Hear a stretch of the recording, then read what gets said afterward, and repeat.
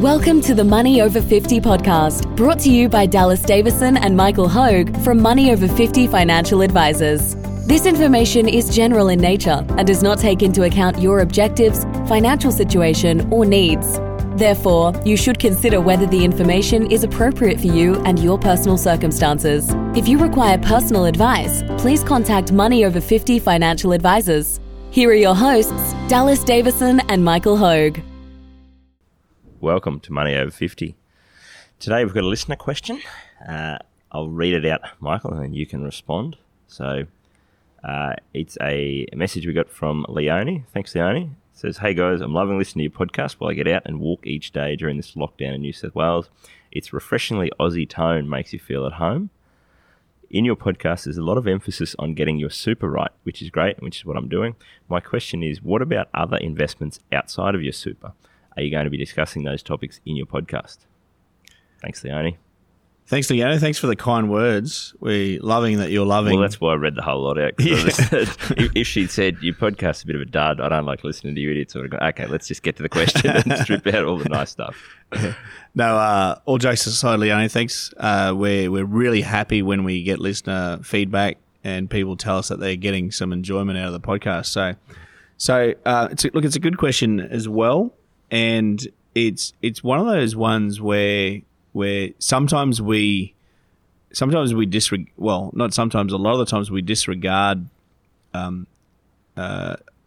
what people are thinking, and disregard is the wrong word. We don't know necessarily. We don't know what people are thinking. So I think the point that you're making here is often because we sort of speak the same language. So there's often things that we talk about and we know what the other one means, but the layperson in the street might not necessarily know what we mean or why we're, in this example, why we're not talking about investments outside of super. So I think the way that I thought about this question is there's sort of two parts to it. Is that I guess firstly, everything that we've talked about in terms of investments through super. So, we've talked a lot about owning the great companies in Australia and around the world, and the fact that you normally have to be invested in those companies in order to get the long-term return that you need to fund your retirement. We've talked about the trade-off of investing in these companies versus cash or investment properties or anything else like that. So the first thing I'd say there is all of those conversations and all of those discussions apply exactly the same when it comes to investments outside of superannuation.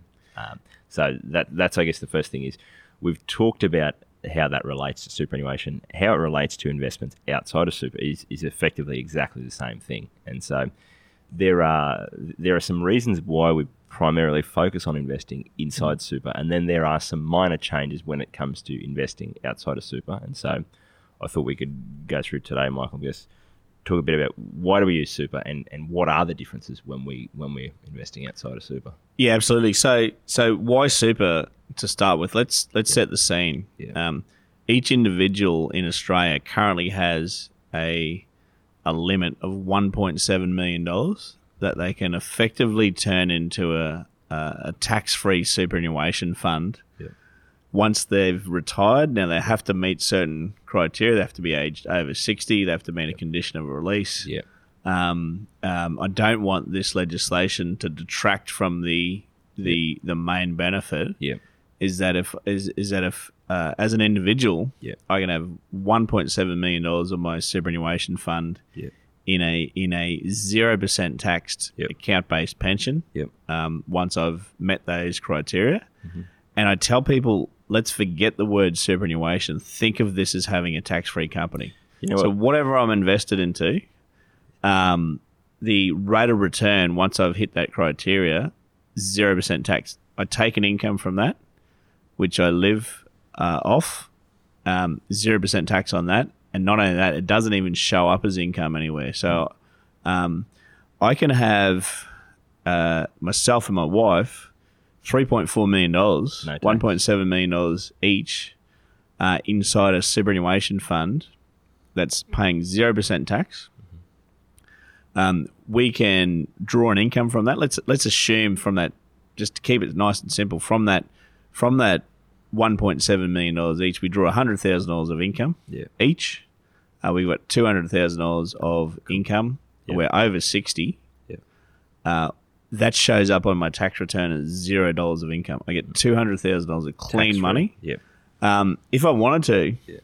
I can go and earn $25,000. Yep, as almost stacking tax-free. shelves at Woolies and pay no tax on that. Yeah, so basically, if you then go and work part-time, that doesn't get added in there. It's not on top of the 100 that you've drawn out of your pension account. It's just completely tax-free. So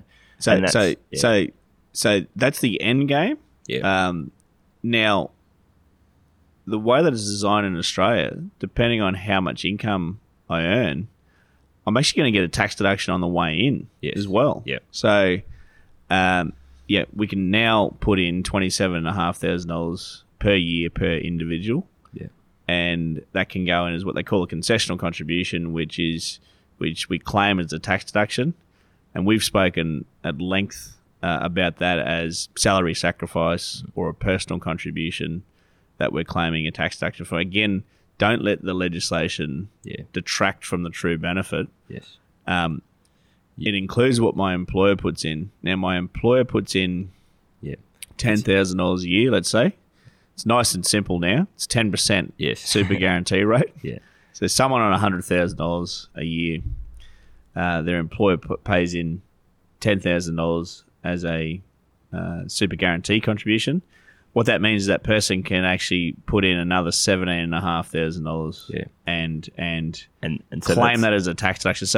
So basically here we're arbitraging for a lot of people. So the average tax rate in Australia is 34.5%. So anyone that earns between, is it 45,000 and 120,000, I think it is on a 34.5% tax rate. So I put that $17,500 into superannuation, and I pay 15% tax on the way in, but I claim that at a 34.5% tax deduction rate. So effectively, I'm paying only 15% tax on that contribution, but I'm claiming a 34.5% tax rebate effectively on that money. So I'm getting a tax deduction on the way in, and it's going into a situation where it's ultimately going to be completely tax-free once I've retired on the way out. So I guess that's why superannuation, we're so gung-ho on superannuation. I can own the similar or identical investments that I own in my super fund. I can own that outside of my own name. It's just that it's a different tax situation. So I guess that's the point that you're getting at there, Michael, around there's sort of two separate questions, which is what assets do I own in retirement and what ownership structure do I own them through? So you say to think of it as a tax-free company. I say think of it as a circle. Just draw a circle on a piece of paper. That circle is your it's your superannuation fund until you're retired, and then once you retire, up to $1.7 million each. That circle, all of the assets that you've accumulated inside that super fund, that circle, can be moved into a pension account. As you say, at that point in time, no tax to pay on the earnings on that ever again. No tax to pay on any income you draw out of that. So, and you've touched on this before, where I think that because that's such a concessionally taxed environment, there'd probably be a greater uptake if you had to pay more tax on the way in, because people would then appreciate the tax saving of that. If you go, right, well, when I get to retirement, I get to be in this tax-free vehicle, this circle, this entity that I've accumulated all these assets in. I never pay tax again. That's fantastic. If someone said, okay, but you've got to pay a bit more tax along the way in order to access that, we'd probably kind of understand a bit better, because you'd go, I've got to give something up to get that benefit. But this is sort of, there's no, not only is there no cost to use that entity, there's tax savings along the way as well. So there's generally, you touched on, your concessional contributions into super. There's different ways to minimise capital gains tax on getting money into super. So both in the last 10 years of your life and throughout your retirement, there are just so many different tax advantages available to you by using that ownership structure rather than by investing in your own name.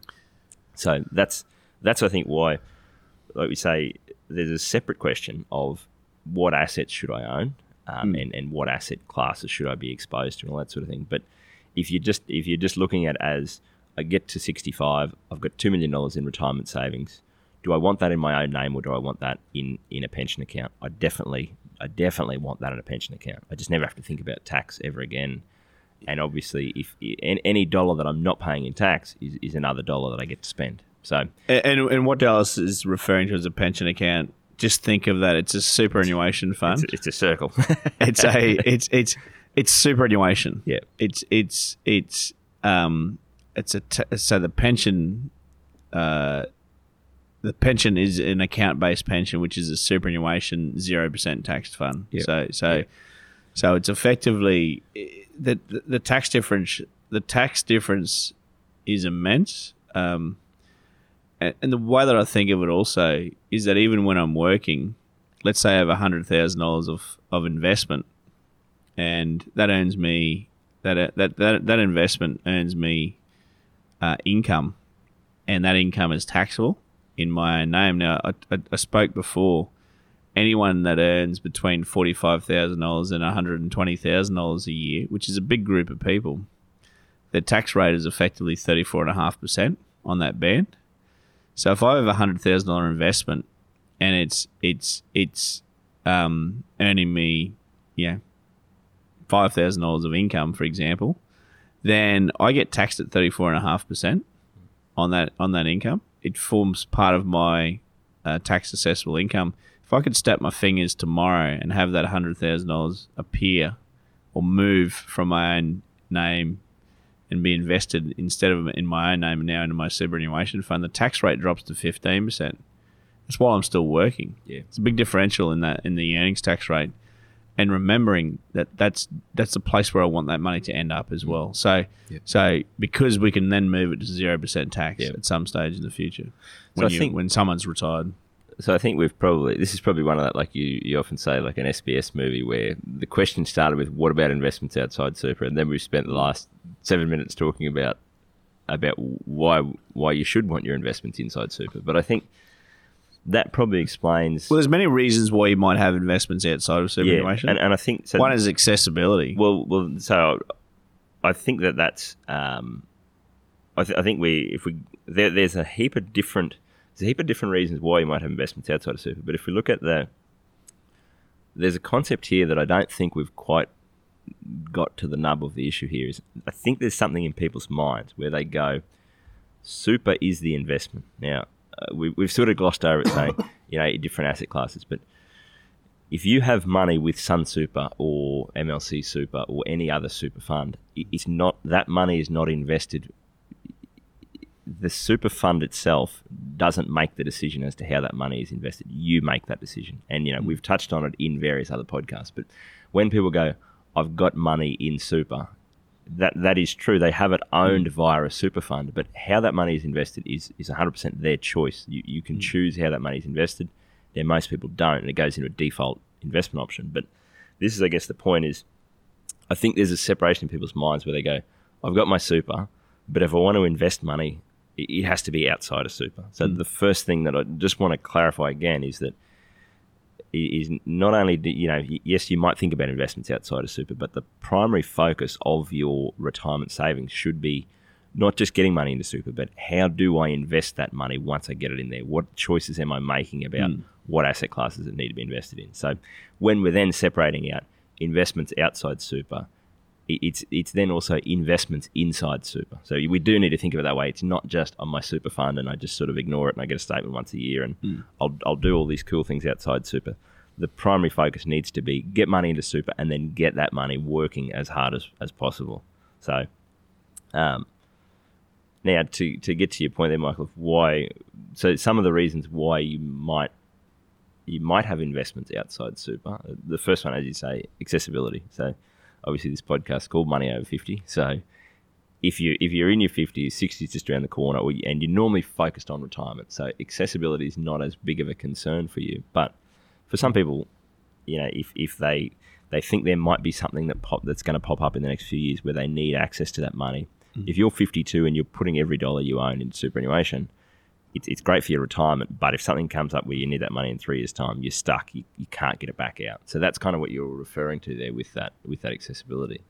Yeah, absolutely. So there's that. If you've borrowed to invest, then you would generally not put that into superannuation. So you basically you can't borrow effectively. And this is one of those things where it's like any financial planner who's listening goes, well, actually you can borrow through. Yes, you can borrow through super, but it's minimal and it's not as effective as borrowing to invest in your own name or in other entities generally. So yeah. So accessibility is probably the biggest one, and your example I think was a good example. You're 52, you're setting yourself up for retirement, but you want the ability to be able to access those funds. Yeah. If you need them for whatever reason, you lose your job, for example. So there are certainly reasons that you would invest outside of superannuation. Yeah.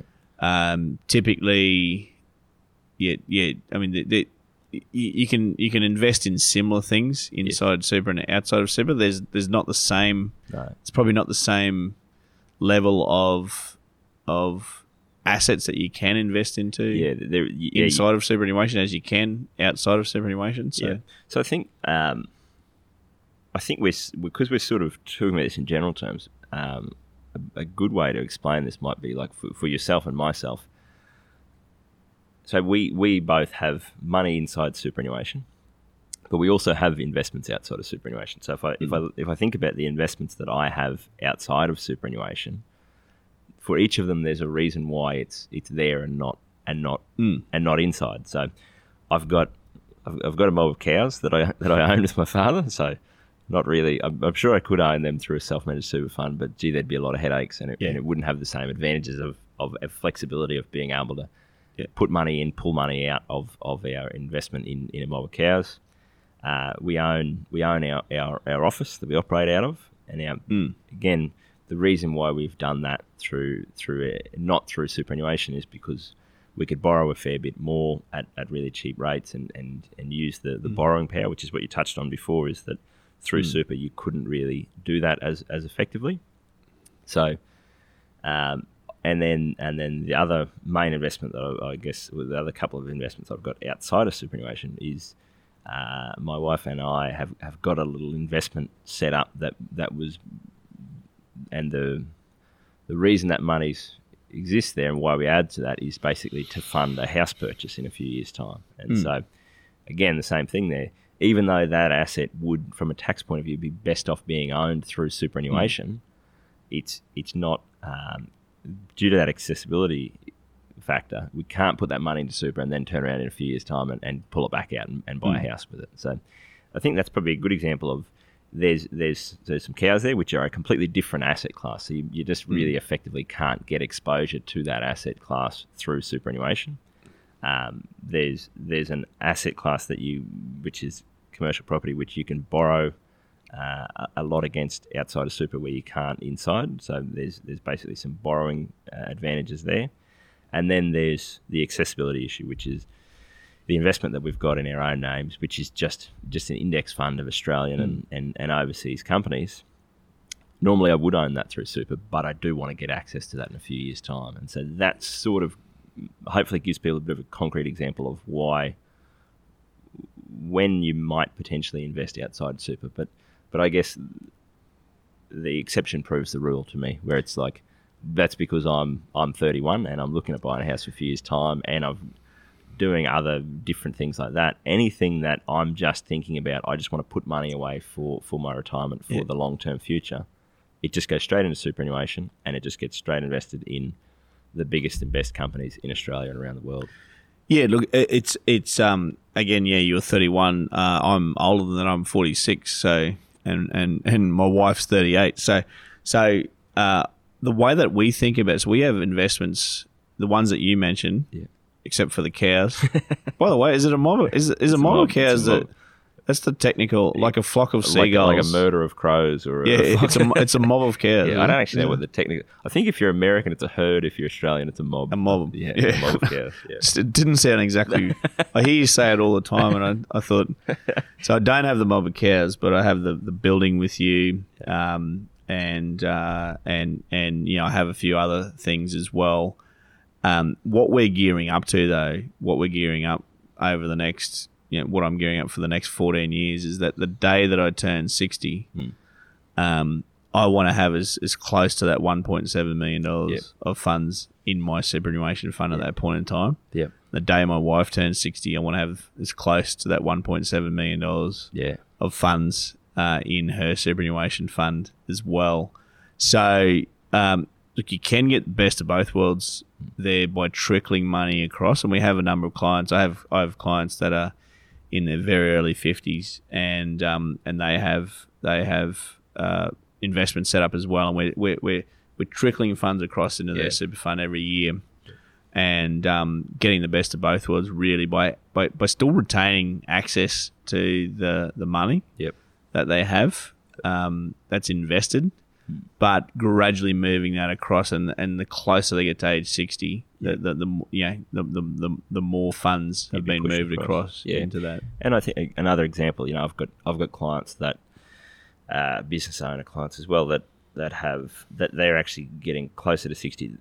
They're contributing everything they're maxing out their concessional, their before tax contributions to super. They're maxing out their after tax contributions to super, and they still have some cash left over. So that money that they just can't get it in super. If we could click our fingers and get it all in now, we would, but they're just stuck, not able to get that money into super. We have to do that gradually. So I think there's sort of those two parts of it, like you say, where some of our clients, they could just put all that money into super, but in their early 50s, it's still a little way to go. They might not necessarily, they want to have access to that money if they need an emergency. And then there's other clients that, they don't necessarily want access to it, but they just can't get it into super. And that's I think, to me, where, as you say, and you touched on that with yourself and Susie, where you really want to be working backwards, is that, and as your financial planner and as the best financial planner in Australia, that's sort of how we're approaching it. Is there's no point going, okay, you're 46 now, we get to 60, and then go, oh, geez,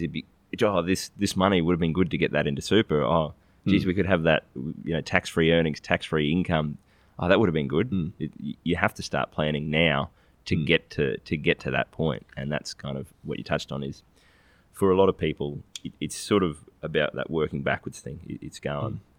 That's where I want to end up in retirement. And as you touched on before, and I took that point around with it before, if we were punished along the way, if you got taxed more along the way to get into that holy grail of a 0% earnings tax, 0% income tax environment in 10 years' time, it would kind of make sense to go, are they going to change the rules? But you're getting into the environment where you want to end up, and the whole way along the way, for most people, there are tax savings in terms of making that. You can get a tax saving on the contribution in, then you can get a tax saving on the earnings while you're still working, to then get that money into the best and most tax effective ownership structure to own your retirement savings in. So to me, it's for those types of assets, for your retirement savings, and if you're investing in the asset classes that you can get exposure to through super, it doesn't make sense to not be taking full advantage of that. Yeah, good point. And again, I think that's probably the wrap up position is start backwards. Yep. And remember the benefits of the legislation. And the legislation are that each individual can have up to $1.7 million of funds inside superannuation, that when they meet a conditional release after age 60, they can effectively turn that into a 0% taxed fund, a la an account-based pension. And look, if you're a member of a couple, that means you can have up to $3.4 million of funds effectively in a 0% taxed fund after age 60. So if you start working backwards and say, okay, well, that's where I want to end up, then how do I get there is probably the best approach to do that. And you may have investments outside of superannuation, and there's a benefit to having those, of course, for accessibility. But if you can start by saying, okay, that's where I want to end up in the future, which is in general for most people is the place that they would get the best value out of, then that's the right approach. And I guess that's the other point is that for a lot of people, when they come to us for a first meeting, often people do have investments outside super, and one of the things that we haven't touched on is why. So I've got a new client coming in tomorrow actually for a meeting, and they've got their superannuation and they've got some shares that they own in their own name outside of super. Now, I'm going to recommend that they hang on to them for a few years, and there's once you're in that position, there's actually they would pay capital gains tax if they sold down that investment now and contributed into super, and they plan to retire in a couple of years' time anyway. So the plan for them will be hold those investments for 2 years and then sell them down once you retire and your taxable income's dropped. So it's and that's like you're saying, it's really just about planning backwards and going, okay, here's where you are now, here's all the available resources, here's what you've got inside super and outside super. How do we work all that as hard as possible and pay the least amount of tax now and throughout the rest of your working life, and then all through your retirement? And so it is a bit different for everyone depending on your situation, your plans over the long term, what types of investments you have, all those kinds of things. But hopefully that gives people a bit of an idea of how to think about their total retirement savings, both inside and outside super. Thanks for your question, Leone. It was a really good one. Yeah. It had us thinking, of course, in terms of how we communicate that across to everyone. So we certainly welcome questions from listeners. Absolutely. Podcast at mo50.com.au. That's mo50.com.au is the place to... Any feedback, any questions, any thoughts, let us know. Thank you. Thank you for listening to the Money Over 50 podcast with Money Over 50 Financial Advisors. We look forward to catching up again soon.